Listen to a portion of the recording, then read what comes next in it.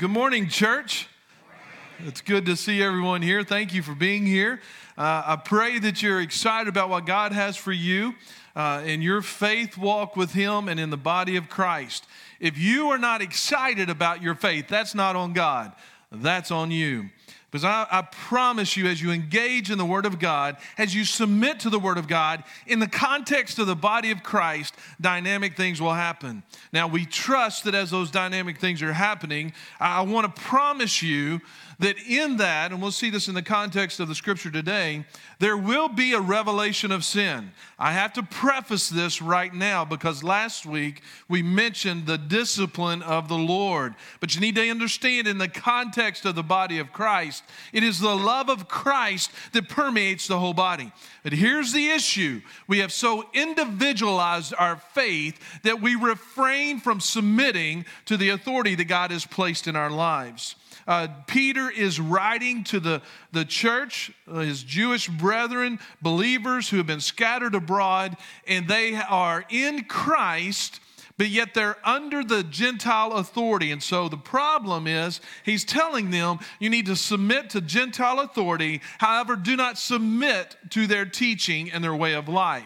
So I'm going to submit to the authority figures that God has placed in my life, yet I will not submit to the teaching and their way of life. And so Peter's going to remind them who they are in Christ and how all of this came to be and how we are to be motivated to live our lives. There's three motivations I want us to see today. I mentioned two last week, and I just want to touch on them to get us up to speed and then finally end up with that last motivation as we finish out chapter 1, this love that God has for us. Remember, our belief is what moves us in our action and how we behave. What we believe about God determines how we will live our lives. Okay, so stand, if you will, in honor of God's word, if you're able to.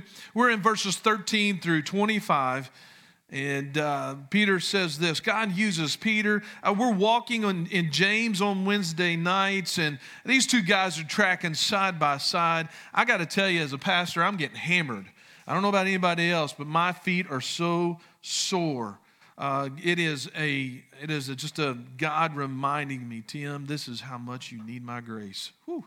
Okay, verse 13. Therefore, prepare your minds for action. Keep sober in spirit. Fix your hope completely on the grace to be brought to you at the revelation of Jesus Christ. What is he saying? The return of Christ. When Christ is revealed. Peter is constantly through this letter reminding the church he's coming back. He's coming back. Verse 14, as obedient children, do not be conformed to the former lusts which were yours in your ignorance, but like the Holy One who called you, be holy yourselves also in all your behavior, because it is written, you shall be holy, for I am holy.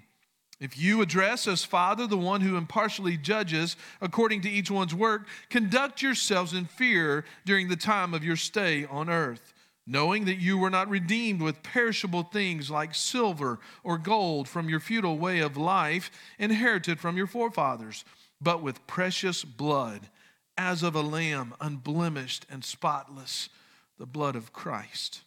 For he was foreknown before the foundation of the world, but has appeared in these last times. There's another reminder, Christ returning. In these last times for the sake of you, who through him are believers in God, who raised him from the dead and gave him glory, so that your faith and hope are in yourself? No, in God. In God. Since you have, in obedience to the truth, purified your souls for a sincere love of the brethren, fervently love one another from the heart. For you have been born again, not of seed which is perishable, but imperishable. That is, through the living and enduring word of God. For all flesh is like grass, and all its glory like the flower of grass. The grass withers and the flower falls off, but the word of the Lord endures forever. And this is the word which was preached to you. Let's pray. Lord, there's so much in this text, and I just submit to you, Lord, we could have a lot of fun just learning more about you, your character, your love, and the life that you've called us to. But Lord, today in this time, I want to submit to you and ask that you would anoint the preaching of your word. That, Lord, I just trust that you will lead us in your text where to go and where to land and how to follow through with it. Lord, I trust that in each person here today that you are doing a work in their hearts right now, in their souls, in their spirit. Lord, there is this temptation to resist the word. There's this temptation to not draw near to you, to not draw near to the body of Christ, but rather exclude ourselves because we don't want to be under the light or the examination of your word. We don't want to sometimes submit ourselves because it may be painful. It may be difficult. But Lord, it is in that way, in that process of yielding to your word, your character, the love and character of God that's revealed through your word and through Christ and how we're to live. So help us now. I pray for your anointing. I pray for fertile soul and that people would respond to your word today passionately, ready to lay their lives down as you've called us to. In Jesus' name I pray, amen. Amen. You may have a seat, please. I want to remind you, last week I used the analogy of the Jewish marriage. And Peter, James, the disciples, the apostles, everyone who lived in the time of Jesus, they understood the Jewish marriage. They understood that a man and woman would begin their marriage by coming together and deciding to be betrothed. It would be official. They would be considered husband and wife, yet they would not be together. There would be this season of time where they would not be together. They would be husband and wife, yet they would not consummate their marriage. They would be waiting for that day to come. In fact, the groom would begin preparing a place for his bride, and the father would then, as he approved the place, as he would examine it, he would say to his son, okay, it's done, it's ready, the place has been prepared, now son, go and get your bride. And now, as he would go, he would take his groomsmen, his friends, and they would go. Sometimes it would be in the dark of night. And they would go to the bride-to-be, the house, and he would blow the shofar, the trumpet, letting everyone know the time has come for the consummation of their wedding.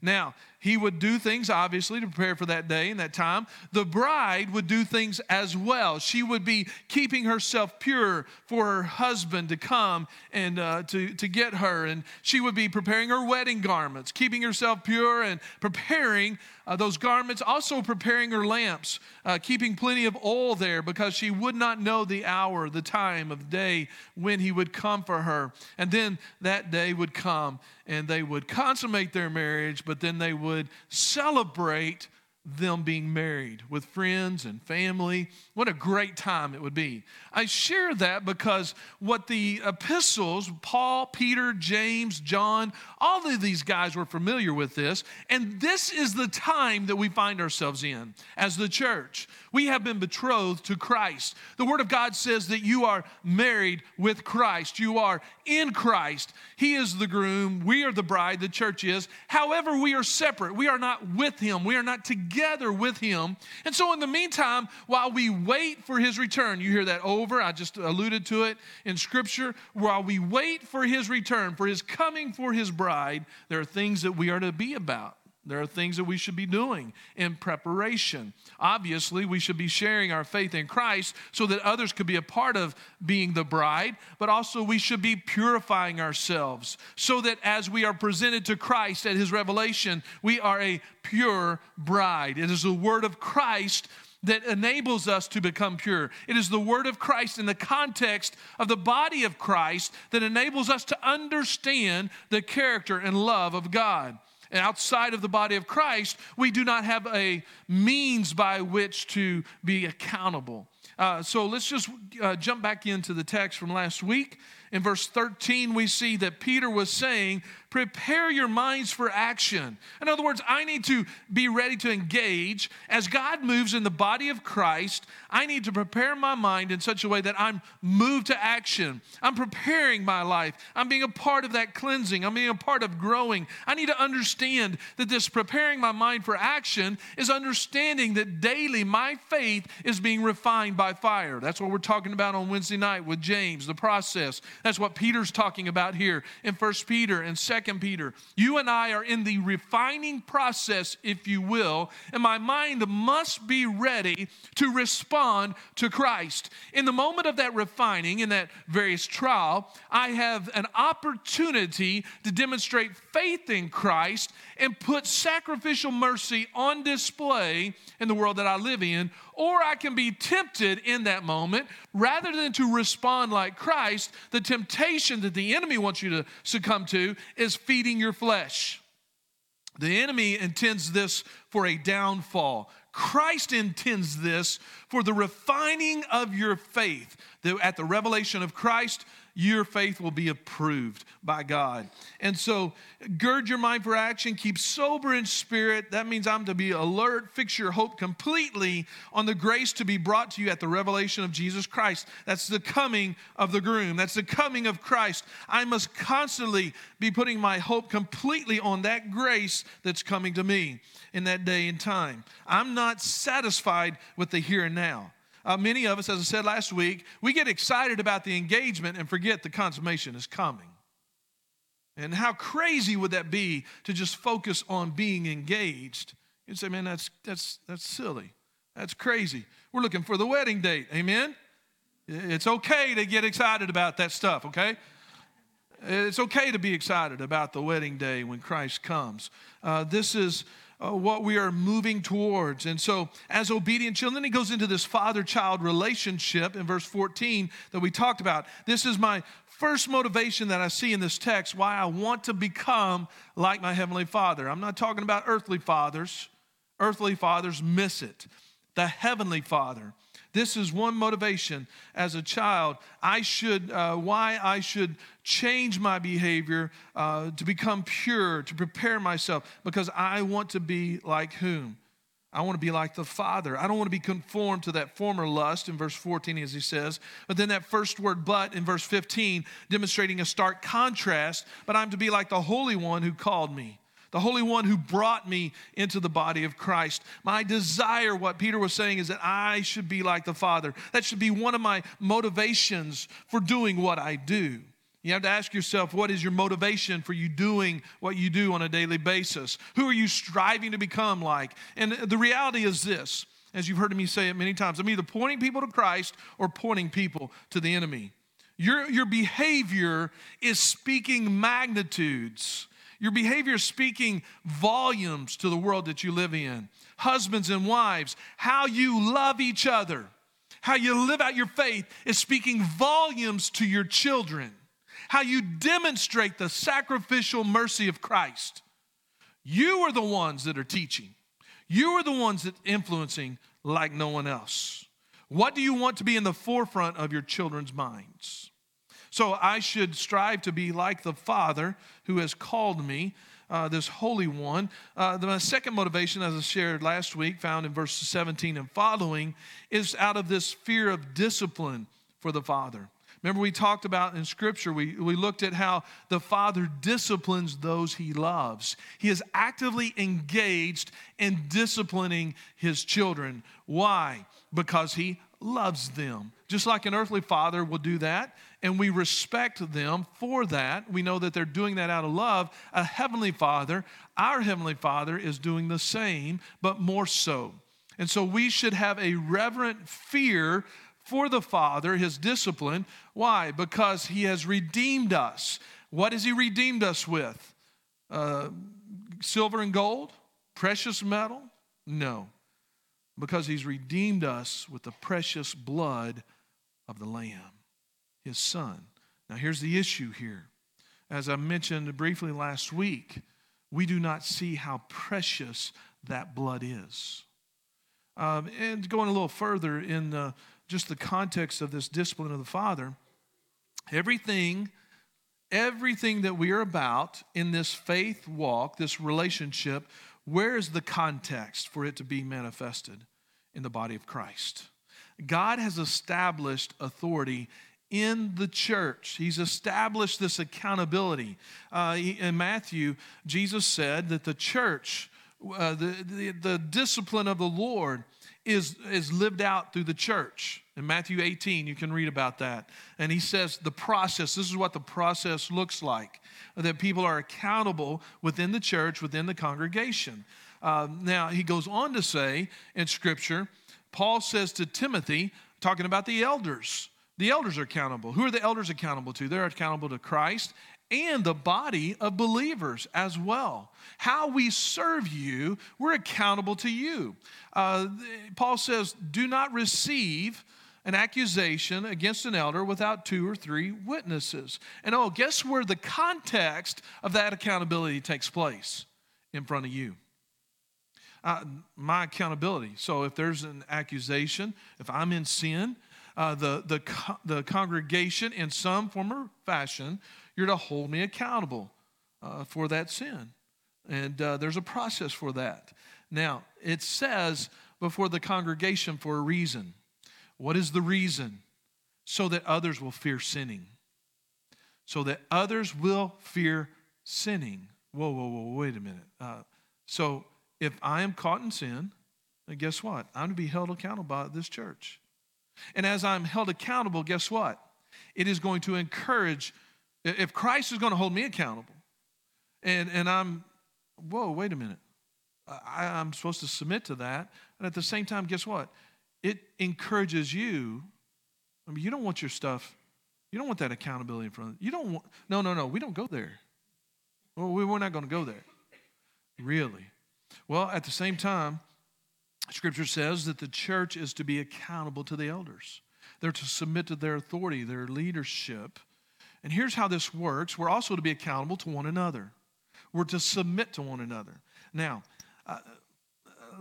we've so individualized. I mean, this is where this is why some of us disengage right here.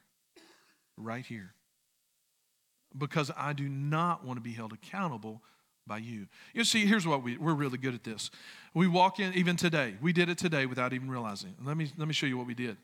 We walked into this room today, many of us, and we started comparing ourselves to one another. Right away. How do I know that? Because we have self-righteous attitudes. It's just in our DNA. We automatically start comparing ourselves. Why? Because if I compare myself to you, I might be able to elevate myself. You see, if my list for holiness is you guys, well, there may be some days where I may fail compared to you. I may be down here a little bit, but where one might be a little higher than me, there's a whole bunch of you guys that I know I'm doing a lot better than. It's just got to be. I play the odds. No. Here's what Scripture is saying to us. As I walk through Scripture, this is why it's so important for me to know this word.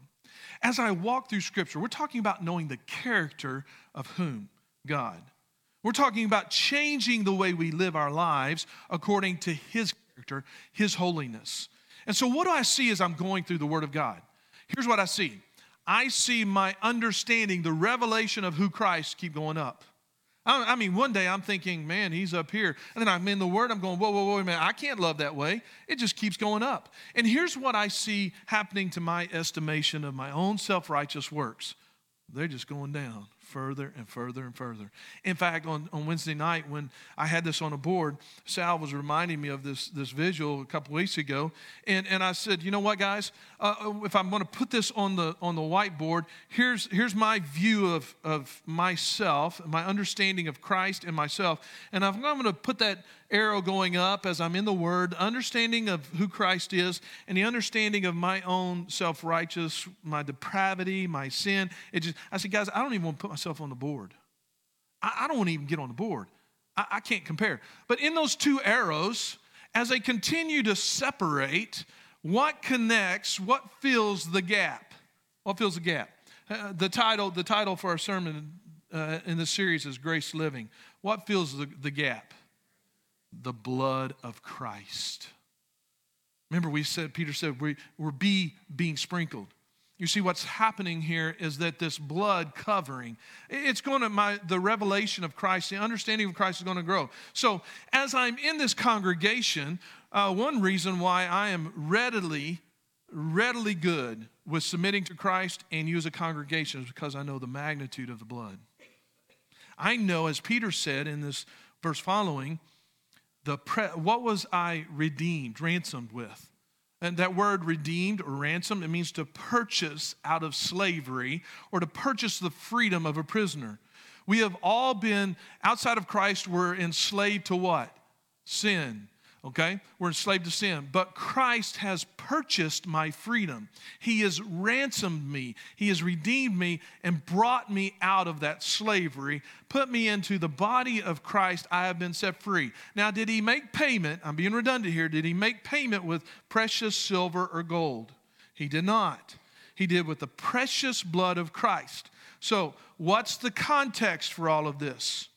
What's the context? This is why I wanted this moved here in the middle of this platform. What's the context of this, church? The cross. Jesus Christ. Here's what we have done. We've belittled the cross. In fact, we've made a mockery of the cross. We've glorified it, or we've beautified it. So when I refrain, this is the context, is the cross. When I refrain from the authority of Christ in the body of church, when I say, I don't want to be a part of this, when I pull out, when I'm not allowing the Word of God to hold me accountable, I'm making a mockery of this grace. I don't need that. You don't understand. You've been purchased. Here's what it means to be redeemed. You've been set free. So in the context of the body of Christ, I need to submit. The only way this is going to happen is that right there, the cross. And you see, in the body of Christ, we don't want to be accountable. We don't want our sin illuminated. We don't want our sin exposed by the Word of God. We don't want it to be revealed to us. Because if it's revealed to me, I'm in a crisis of faith. I'm called to do something here about that sin.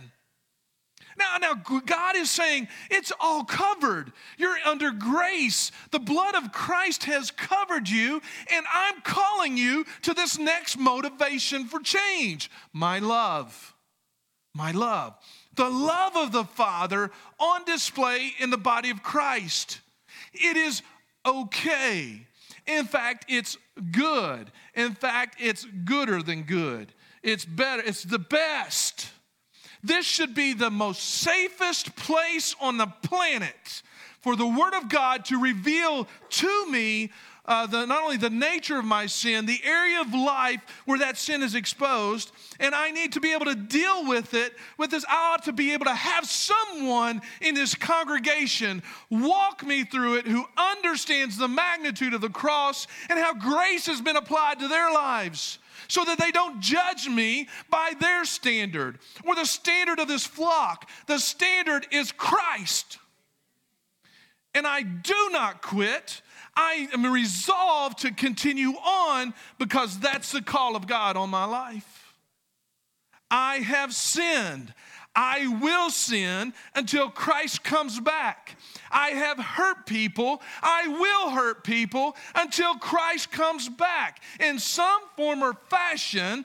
The problem is I don't believe God's word to be true, and I don't understand how to deal with it when I do that sin. Because here's the issue. Look at this in the passage in verse 20. After reading about this precious blood. Oh, but stop the press. No, here's another reason why we don't do this, okay? If there's another way to be saved, why would God the Father submit his Son to the cross? Do you understand? The Word of God says he adores his Son. He loves his Son. We can't go into the next verse without understanding this, because that's why he says the precious blood. Who determines what is precious? God the Father, not us. Again, we don't want to look at this through human wisdom. We don't, as Satan tempted Eve in the garden, he said, here's the temptation, that you would be like God, that you would be able to determine through your own eyes what is good for you. That was the conversation Eve had when she saw that it was good. She saw it through human wisdom. No. We don't determine what is precious. God determines what is precious. That is why we are after the sanctity of life. God says life is precious. Therefore, we stand on it being precious. He said, this is the precious blood of my son. So when we do not submit ourselves to a lifestyle covered by this blood, we are making a mockery again of the love of God. When you say, I don't need the lifeblood, you're immediately stepping into your own self-righteous works without even realizing it. You see what here's what he's walking them through the change. He's walking them through the need to be like the Father because we're his children. You've been brought into the family by the Father through his Son. Peter's always referring to this. And we need to be like the Father because we fear godly discipline. We know he disciplines those he loves. He set it up in the church, and then he says, this precious blood. He's setting you up to move into the next few verses about how we're to love one another.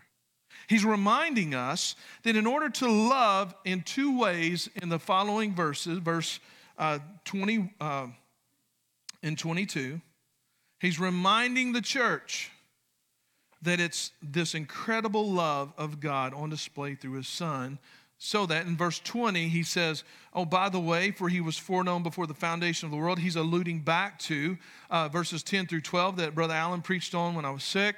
And he says, but has appeared in these last times for the sake of you. God the Father has ordained this plan before the foundation of the world. And his appearing is for the sake of you. He's writing to the church, he's saying, in these last times, which reminds us the importance of understanding that salvation and all of this working of God, he says, are in the last times. Peter's going to use it maybe 4 or 5 more times in his letter. Last times, revelation of Christ, Christ's return. And so what is he saying? This is not accidental.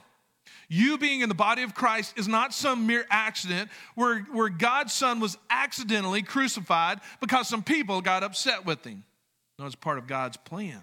Now, he's walking us into in verse 22, since you have been what? Since you have in obedience to the truth, not a truth, not to truth, but the truth. All of the context is Christ here. Because you have, in obedience, go back to verse 2, you see that. In obedience to the truth, purified your souls for what kind of love? For a sincere love. That sincere love that Peter is talking about in the text is a genuine love. It is without hypocrisy, lacking pretense. So the first descriptor of this love, and it's to be demonstrated in the body of Christ, he says this sincere love is to be genuine, authentic, without hypocrisy. Now, that kind of love, the love of God in the body of Christ, that means that I ought to be able to share with you as I'm walking through the Word of God and I have understanding and revelation. I go, wait a minute. My life doesn't measure up to that. I'm falling short. I need to do something about that. I need to do something about it because I want to be right with God. Would you walk me through that? And in that moment, without hypocrisy, as if you've never done anything wrong, without hypocrisy, ready to walk them through how to give that over to the Lord and take it to the cross. Without hypocrisy. You know what hypocrisy is? Hypocrisy is that wearing of the mask. Literally, they used that word for the theater of the wearing of a mask. And what Peter is saying, to be genuine without hypocrisy, he's saying, take the mask off. Would you do that?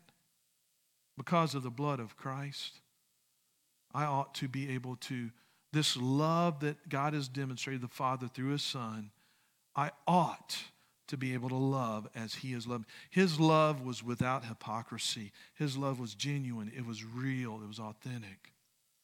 It was safe. It was safe. I'm to have sincere love for you.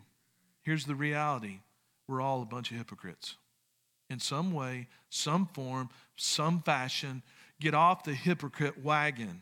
There are people that come to church all the time and say, well, I don't want to be a part of that. That pastor's a hypocrite, or there's a bunch of hypocrites in the church. Let me give you a news flash. There's hypocrites in your family. There are hypocrites at work. There's hypocrites out on the street. We're all a bunch of hypocrites because we don't want to be real with one another, because we are evaluating ourselves according to our standard and not God's standard. So let's get off the hypocrisy wagon and let's decide to love each other the way Christ has loved us. Can we do that? All right, that sounds good. The second way that he's called us to in the body of Christ, not only sincere love of the brethren, but a fervent love, fervently loving one another from the heart. That word fervent, if I have any athletes in the house, an athletic term meaning to strive with all one's energy. Now here's where I fall into being a hypocrite. If I'm going to say I'm walking with the Word of God and I understand God's love for me, fervently loving one another, I do not love you with all of my energy. It's just not going to happen. I'm still dealing with the flesh. I'm still dealing with my selfishness. I'm still dealing with my pride. I'm still dealing with my own needs. And the Scripture's saying to strive with all of one's energy. But that's the standard. That's what Christ did. The context, again, is right here. This is the context of loving one another fervently. We've all fallen short, haven't we, church? We have. You know, I don't even, if I wanted to take my mask off today,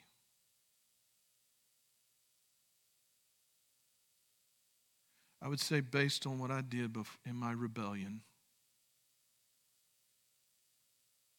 I'm the last person that should be up here sharing the Word of God with you.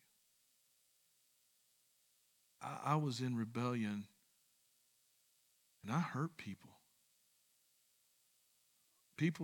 I have the luxury of meeting people all the time, and all they know about me is pastor at Champion Fellowship. Y'all are doing life out there, and the reality is this. Based on what I have done in my life, there's maybe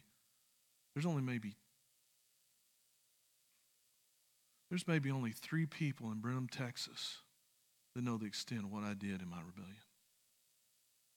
How about that? One of them sitting right over there, Dean Forland. I've known him for 30 plus years. We don't really know each other. We don't really sincerely love one another. We don't really fervently love one another. We don't know each other. And many of us aren't willing to do that. We're just not. The context of this is Christ and the cross and the body of Christ. Now, we come to worship. I know I need to close. We come to worship and we're looking for an emotional experience. We're meeting for that, man, God was good today. And man, wasn't the worship good? How do you know you actually were in the presence of the Lord, or you were just having an emotional response? How do you know? How do you know if this morning wasn't just emotion or the presence of the Lord? I'll tell you how. Word of God. The Word of God says that when the presence of the Lord and the Word of God is preached and taught, there is a sudden awareness of our sinfulness.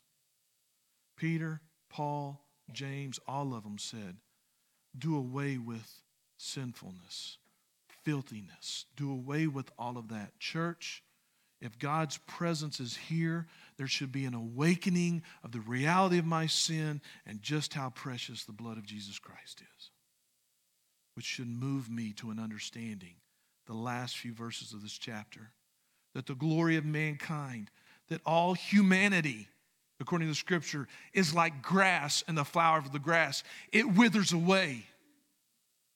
Yet the Word of God, in all of this, there's an argument, is this the Word of God, the spoken, the written Word, what is it? Or is it the incarnate, Christ, Word made flesh. The context for all of this is Christ, the incarnate one. He is the one who is our abiding hope. He is the one who is our living hope. He is the one who endures throughout all eternity. He is the only one who does not wither away, but remains. And Peter says, and that's the message preached to you. My faith, my hope, my joy, the only reason why I'm able to stand here today as a redeemed man who God lovingly pulled me out of my rebellion, it's because, context, Christ and the cross. Notice I didn't say when I was lost. Big point there. I knew Christ when I rebelled. I knew Christ. And I ran from Christ. I knew God had a call on my life. I ran from him as hard as I could because I knew what he was calling me to. And I rebelled in such a way to the magnitude that I was in the pit and I was hurting people in very bad ways and should be behind bars right now. That's your pastor. Sorry. But God pulled me out of the pit. And I finally said yes to Christ and no to rebellion. And I came home. What will you do?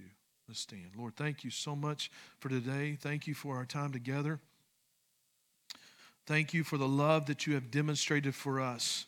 I pray, Lord, that we would nail our self-righteous works to the cross and understand there's but one way that we have been redeemed, and that is through the precious blood of Jesus Christ, the King of kings and Lord of lords. And Lord, you are returning one day. Would to God that the bride would prepare herself for that day, and we would stop rejoicing in that simple fact that we're engaged to you. But Lord, we'd understand the magnitude of the Word of God, that if we really believe you're returning, then we must be intentional about how we prepare ourselves for the coming of the King, who loves his bride, who died for his bride, who's making a place for his bride.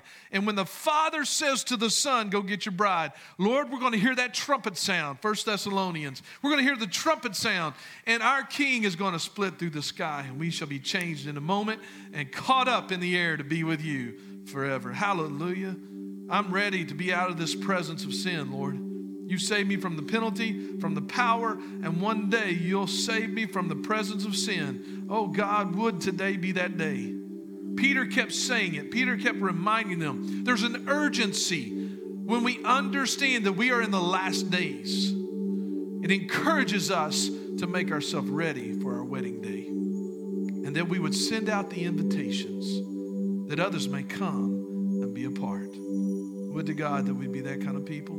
That we'd love each other sincerely and fervently. Would we take off the mask and understand we're a bunch of rascals, been saved from our sin through the blood of Jesus Christ. There may be someone here today who hasn't trusted Christ for the forgiveness of their sins. They need to come and say, Jesus, I don't know how you could love somebody like me. But thank you that you went to the cross to pay the penalty for my sins. And Lord, I want to trust you as my Savior right now. Lord, I believe there's someone in this room. How do I know that? Because statistics, they say it loud and clear.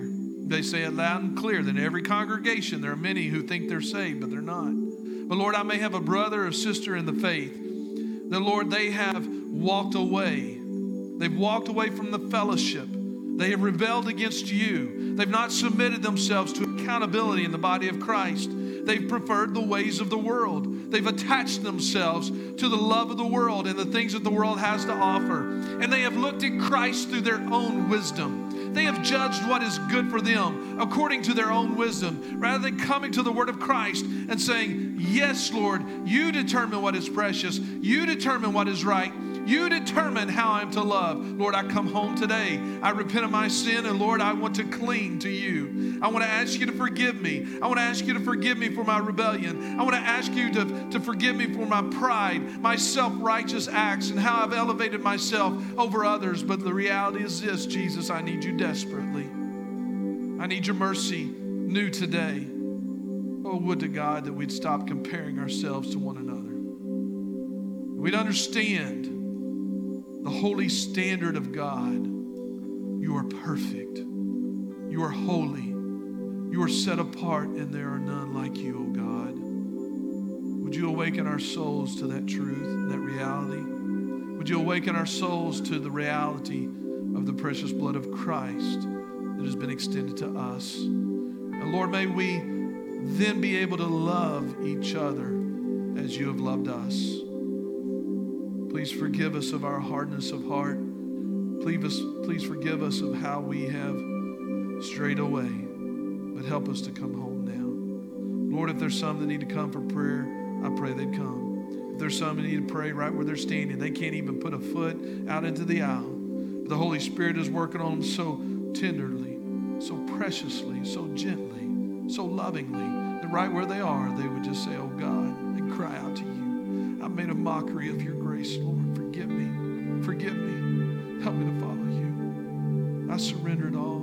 I'm coming to you, Lord. Please forgive. May we be a holy people. In Jesus' name, amen. You respond as the Lord